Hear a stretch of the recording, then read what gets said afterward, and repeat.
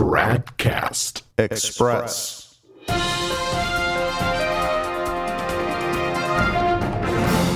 Tradcast Express, it's Tuesday, June 13th, 2023. Kennedy Hall is a supporter of the Society of St. Pius X and an apologist for recognize and resist theology. In recent years, he's come to some prominence in the social media world, being affiliated with the Fatima Center and writing for publications such as 1 Peter 5 and Crisis magazine. Earlier this year, he published the book SSPX, The Defense. On YouTube, he has his own show called The Kennedy Report. Kennedy Hall is easy to recognize online. He has a slight Canadian accent and a pretty good-sized beard. Now, back on May 11th of this year, Hall released a video entitled 5 SSPX Myths Debunked. About a week later, I joined Kevin Davis on the Catholic Family podcast to respond to Hall's video, and in case you haven't seen that yet, please be sure to check it out. The link is in the show notes, or you can just go to YouTube and search for 5 SSPX Myths Debunked. We've gotten pretty good feedback on it. People say they found our response informative and helpful.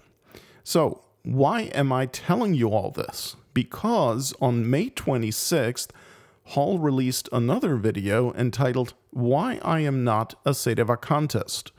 Now, I don't know if that had anything to do with the response video Kevin Davis and I had made a week prior, but in this podcast, I'd like to take some time and go through Hall's video, minus the beard oil commercial, and consider his arguments and respond to them. So, first of all, let's have a look at the title. Hall's video is called Why I Am Not a Sedevacantist. It is not called Why Sedevacantism is False or Why You Shouldn't Be a Sedevacantist, but Why I Am Not a Sedevacantist. And that already sets the tone because, indeed, his arguments are quite subjective and filled with fluff. There's just not much substance there.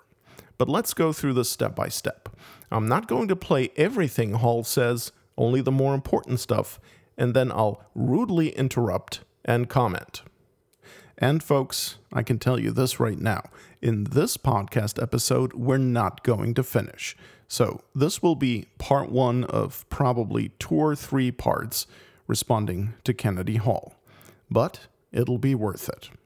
All right, so Hall begins by clarifying that he is not anti-sedevacantist and that in his opinion, sedevacantists who are of good will, and he even concedes there might be some, are not guilty of schism. Let's listen in, starting at the 2-minute, 14-second mark. As far as I'm concerned, when I read the literature on what it means to be a schismatic, whether it's Thomas Aquinas and the great saints and whatever, it's pretty clear that to be a schismatic, you have to essentially reject the papacy out of principle. It's not just the odd moment of disobedience, because, of course, scriptures tell us that you could obey God over man. That could include any superior. St. Thomas Aquinas is very clear that St. Paul resisted Peter to his face and wouldn't go along with what he was doing because Peter was scandalizing the church. I mean, you can use your critical thinking skills and understand that if you disobey your father in one instance and you have a good reason for it, this is not you saying your father isn't your father and doesn't have the authority to do what he's supposed to do as a father. They're very separate things, and people with critical reasoning skills can probably distinguish between those two, which is rare today, sadly. But nonetheless, in order for someone to be a schismatic, they have to essentially reject the Pope in principle. They have to reject the papacy as such. They have to reject that the Pope has the authority to do Pope things. And in the case of sedevacantists, if a sedevacantist is of goodwill and doesn't believe that there's been a Pope for a certain amount of time, personally, I don't see that as that person rejecting this to submit to the Pope. I see that as that person believing in good faith for their reasons, which we'll get to in a second, that there is no Pope and therefore there's no one to submit to. All right. First, I'd like to thank Kennedy Hall for pointing out that obviously sedevacantists do not reject the papacy, the papal office with its divinely established authority. Rather, we believe that Francis and his 5 predecessors of unhappy memory did not hold the papal office, and that is manifest from their fruits. In other words, we have seen the effects of the supposed pontificates of John the 23rd, Paul the 6th, John Paul the 1st, John Paul the 2nd, Benedict the 16th, and Francis, and we reason back from those effects to their cause. And the only way to explain the effects is by holding that they were, in fact, not true popes. They never actually obtained the papacy.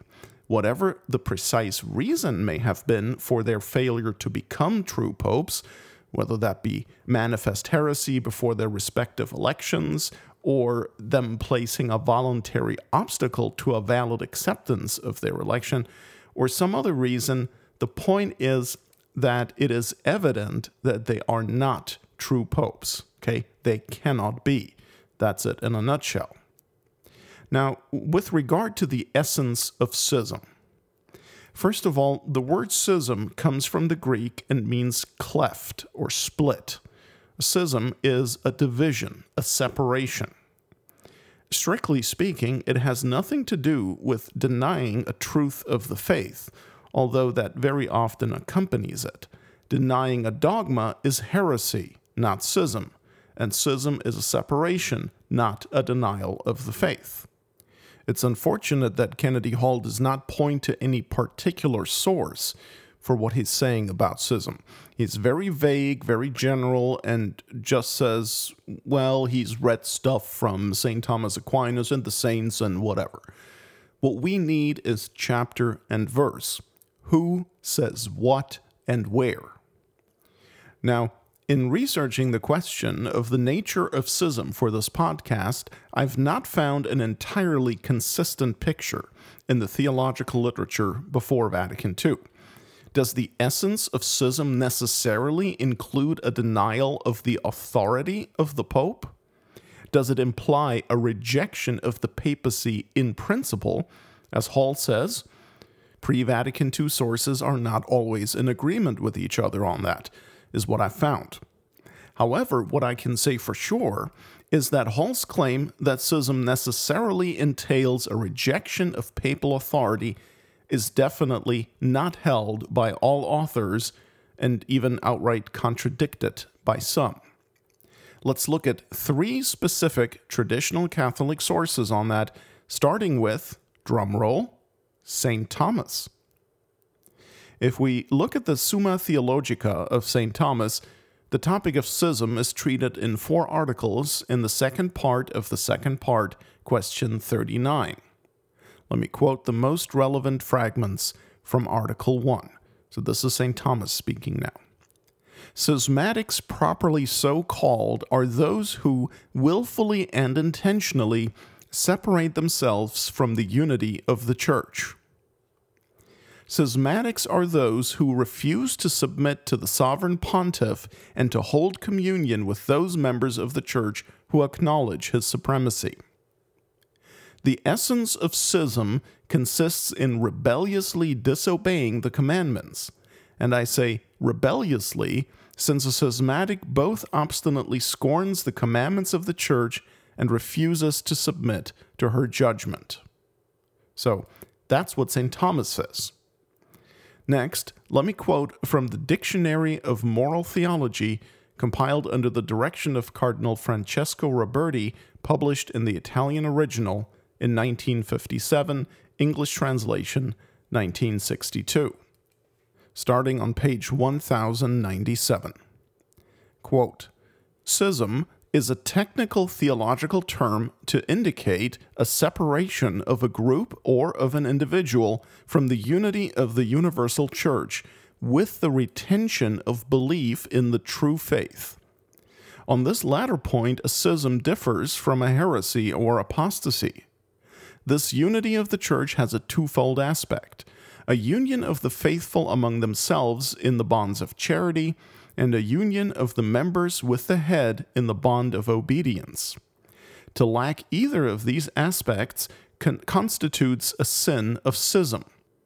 In practice, however, After an initial break, these two elements will coincide in their effects. In itself, schism could exist without heresy, that is, as a mere de facto separation or rebellion, without a theoretical denial of the authority of the Pope, as occurred in the Great Western Schism of 1378 to 1418 AD. In practice, however, heresy usually creeps into a schism, since eventually it becomes necessary to deny the dogma of papal infallibility and all other dogmas declared after the schism or break. This occurred in the schism of the Eastern dissident churches. It must be noted that individual members of the flock as well as groups may become schismatic. A schism may be material, that is, in good faith, as many Eastern schismatics, or formal, in bad faith. The sin that arises from a schism is serious in its matter as a grave sin of disobedience. Obedience is due to the supreme head of the church. Theologians, following St. Thomas, list schism with the sins against charity because it is a breach of peace among the faithful. Schism is less grave than heresy and irreligion because these are offenses against the revelation of God, the supreme head of all men and infinite truth." Unquote. Now, so far we've considered schism as a sin against God's law, which is a matter of moral theology. But schism can also be considered as a crime against church law, which is a matter of canon law. With regard to that, we can quote Father Ignatius Zoll, who wrote the canonical study, The Communication of Catholics with Schismatics, published in 1948. And he explains the notion of schism as follows, and this is from pages 1 and 2. Quote, "The notion of schism is clear, for in law a schismatic is defined as one who, having received baptism and still retaining the name of Christian, nevertheless refuses obedience to the supreme pontiff or refuses to communicate with those members of the church who are subject to him. There is here involved no denial of any article of divine or Catholic faith. Strictly considered, a schismatic professes belief in the sovereign power and primacy of the Pope, but out of malice refuses to be subject to him and to obey him as the head of the Church and the vicar of Christ on earth. Such schism is called pure schism." To constitute the delict of schism in the strict sense, the following conditions are required.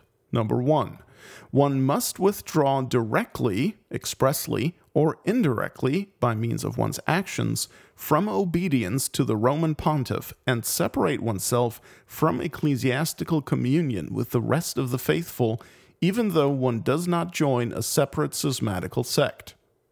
Number 2, one's withdrawal must be made with obstinacy and rebellion. Number 3, the withdrawal must be made in relation to those things by which the unity of the Church is constituted. And, number 4, despite this formal disobedience, the schismatic must recognize the Roman pontiff as the true pastor of the Church, and he must profess as an article of faith that obedience is due the Roman pontiff. As a consequence, there is no schism involved if one separates from his bishop and the communion of the faithful of his diocese, but remains subject to the Roman pontiff and the universal church.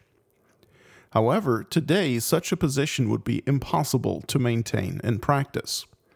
Nor is there any schism if one merely transgress a papal law for the reason that one considers it too difficult, or if one refuses obedience inasmuch as one suspects the person of the Pope or the validity of his election, or if one resists him as the civil head of a state." Unquote.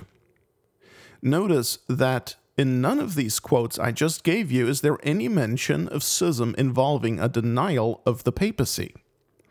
In fact, Father Zoll just explicitly stated that a denial of the papacy is not a part of schism as such, of pure schism. A denial of the papacy, of the authority of the Pope, would be heresy, and has been since at least the First Vatican Council, which dogmatically defined the papal primacy as a primacy of universal jurisdiction, not only over all the bishops and clergy, but also all of the faithful. Now, it is true that oftentimes schism is accompanied by heresy because the schismatic looks for a reason to justify his schism.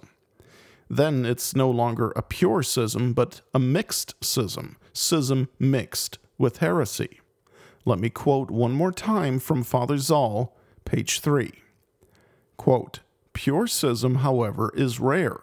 Though in theory or absolutely considered it can exist, in practice it is rarely to be found, for after a period of time most schismatics not only refuse obedience, but contend that they do not have to obey." Unquote. Now, is this not exactly what we see now in Dr. Peter Kwasniewski, for example, who is looking for doctrinal justification for his refusal of submission to Francis? He calls it rethinking the papacy, right? And he's coming up with ideas that are historically tied to the heresy of Gallicanism. But anyway, Kwasniewski is not our topic now. To get back to my original point, I just provided 3 pre-Vatican II sources that disagree with what Kennedy Hall said regarding the nature of schism. And I think it's pretty evident from what we just heard that if schism is lurking anywhere, it's in the recognize and resist position. Because, let's face it, the recognize and resist trads of, the Remnant and Catholic Family News and similar outlets do not simply have the odd moment of disobedience, as Hall calls it. They readily admit that there is a new religion underway in the Vatican, the conciliar religion of Vatican II, and it's being taught in the official magisterium of the people they recognize as popes.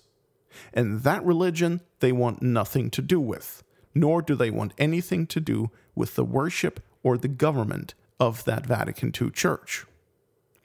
For example, this is what Robert Morrison wrote in The Remnant on November 16th, 2021. Quote, "The entire synodal process is a damnable abomination, and those who participate in it are mocking God and the faith." Unquote. Now keep in mind, according to Morrison, the synodal process was introduced by the Vicar of Christ. And yet look at what he says about it.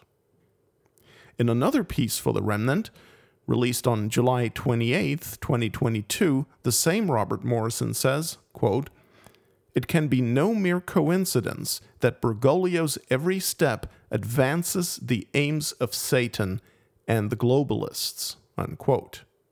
He's talking about the man he believes is the Pope. And further, he says of Francis, quote, "He unequivocally opposes the one holy Catholic and Apostolic Church and all those who wish to fight for it." Unquote. So much for the odd moment of disobedience.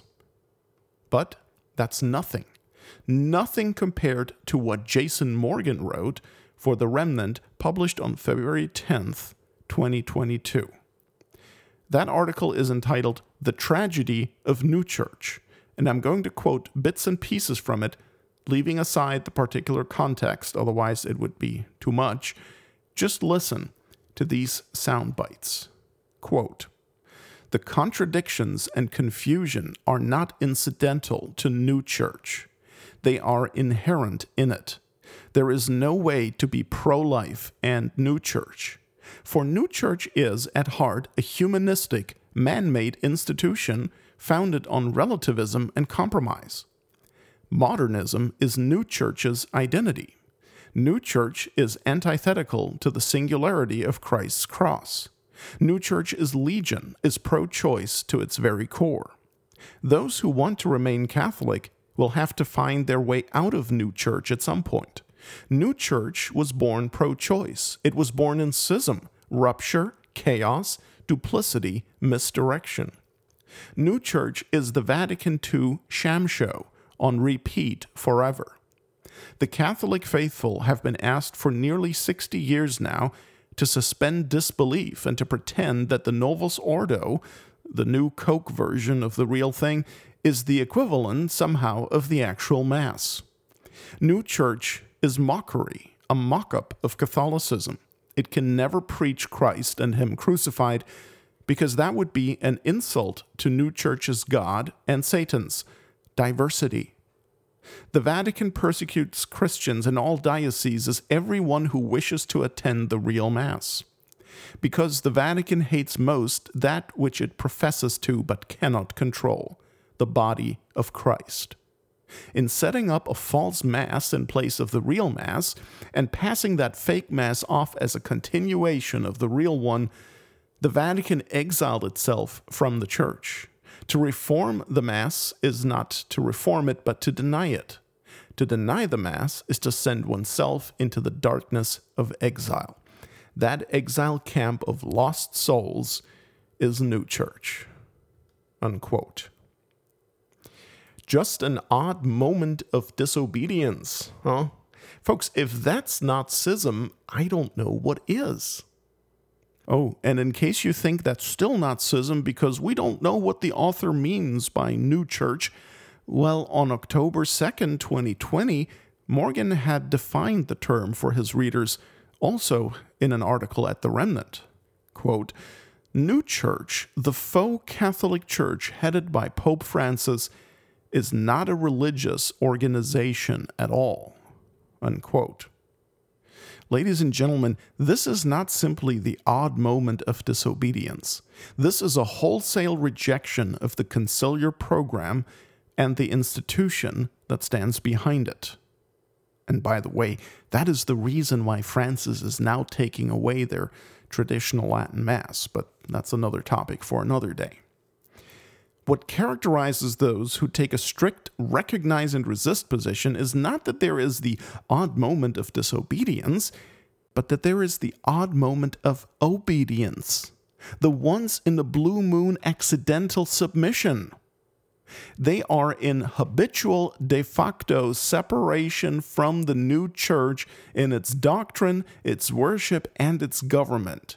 And it is only sometimes, on fairly rare occasion actually, that they display a kind of submission. For example, if Francis grants a plenary indulgence for the year of St. Joseph or something like that they will go along with. But that is the exception, not the norm. Oh, but they pray for the Pope, right? They pray for Francis. Well, that's nice. I bet the Dalai Lama does too. Again, schism is refusal of submission to the Roman pontiff. It is not refusal to pray for the Roman pontiff. A picture of the Pope in your sacristy does not mean you're in communion with him. Now look, of course, not every recognize and resistor is going to go quite as far as Jason Morgan. But The Remnant is a mainstream recognize and resist publication, and I think it says a lot that they saw fit to print that stuff. I mean, The Remnant is read not just by SSPX people, but especially, I think, by indult people, those who go to the diocesan traditional Latin Mass and maybe the Fraternity of St. Peter. Apparently, Michael Matt, the editor of The Remnant, apparently he knew that not too many people in his camp would have a problem with what Jason Morgan said. And perhaps not everyone would phrase it the same way, but I'd say that deep down, most recognize and resist people are separated from Francis and want to be. They would never allow Francis to be the final arbiter to determine what they must believe, how they must worship, or what laws they must follow. Folks, some of them will not even venerate the people Francis has declared to be saints. Whether Francis is or isn't Pope makes a big difference, because the papacy makes a big difference. How could you possibly say that whether a certain individual holds the office of Vicar of Christ with the keys to the kingdom of heaven or not doesn't really matter? The only way you could say it doesn't matter is if you've already separated yourself from him spiritually anyway, right? Now, In the case of us Sedevacantists, do we intentionally separate ourselves from Francis, from Jorge Bergoglio? Of course we do. But we do because we believe he is not the Pope. And why do we believe that? Because he proves just about every day that he could not possibly be the Pope. Because if you look at the Catholic teaching on the papacy, you can see that Bergoglio, Francis, does not fit the description of what the Pope is and does in the least. Francis is not the principle of Catholic unity. He is not the guarantee of orthodoxy. He does not denounce errors, nor does he make virtue loved. His magisterium is not the proximate and universal criterion of truth. Far from keeping the gates of hell from prevailing, Francis actually represents the gates of hell more than anyone else. And I think most of the recognize and resist trads, like Kennedy Hall, would probably agree with us there.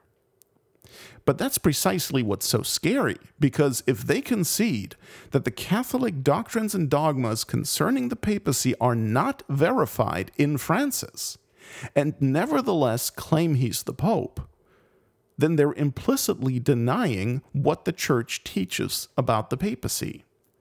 And if on top of that, they then refuse him submission, when submission is likewise required by Catholic dogma, then Catholicism has been totally turned on its head. Do you see how much damage their position is doing to the papacy? But they refuse to let go of the idea that Bergoglio is the Pope, and so they have no choice but to reduce the papacy to meaninglessness. They're sacrificing the Catholic teaching regarding the papacy for the sake of having a warm body, so to speak, someone they can point to and say, look, there's the Pope. But it really doesn't go much farther than that, does it? As the late Father Anthony Cicada said many years ago, theirs is a cardboard Pope. He exists for display purposes only. But the Pope of Catholic teaching is not a cardboard Pope. He is a Pope to whom you must submit as the rule of faith, the principle of unity in the Church, the father and teacher of all Christians, the guarantee of orthodoxy. Ask yourself how God can require submission to the Roman Pontiff as a condition of salvation if such submission could at the same time constitute a danger to your salvation, if it could lead you to hell. It makes no sense whatsoever. We'll continue with more of our response to Kennedy Hall's video, Why I Am Not a Sedevacantist, in the next episode of Tradcast Express. Won't be long. Stay tuned. Tradcast Express is a production of Novus Ordo Watch. Check us out at tradcast.org, and if you like what we're doing, please consider making a tax-deductible contribution at novusordowatch.org/donate.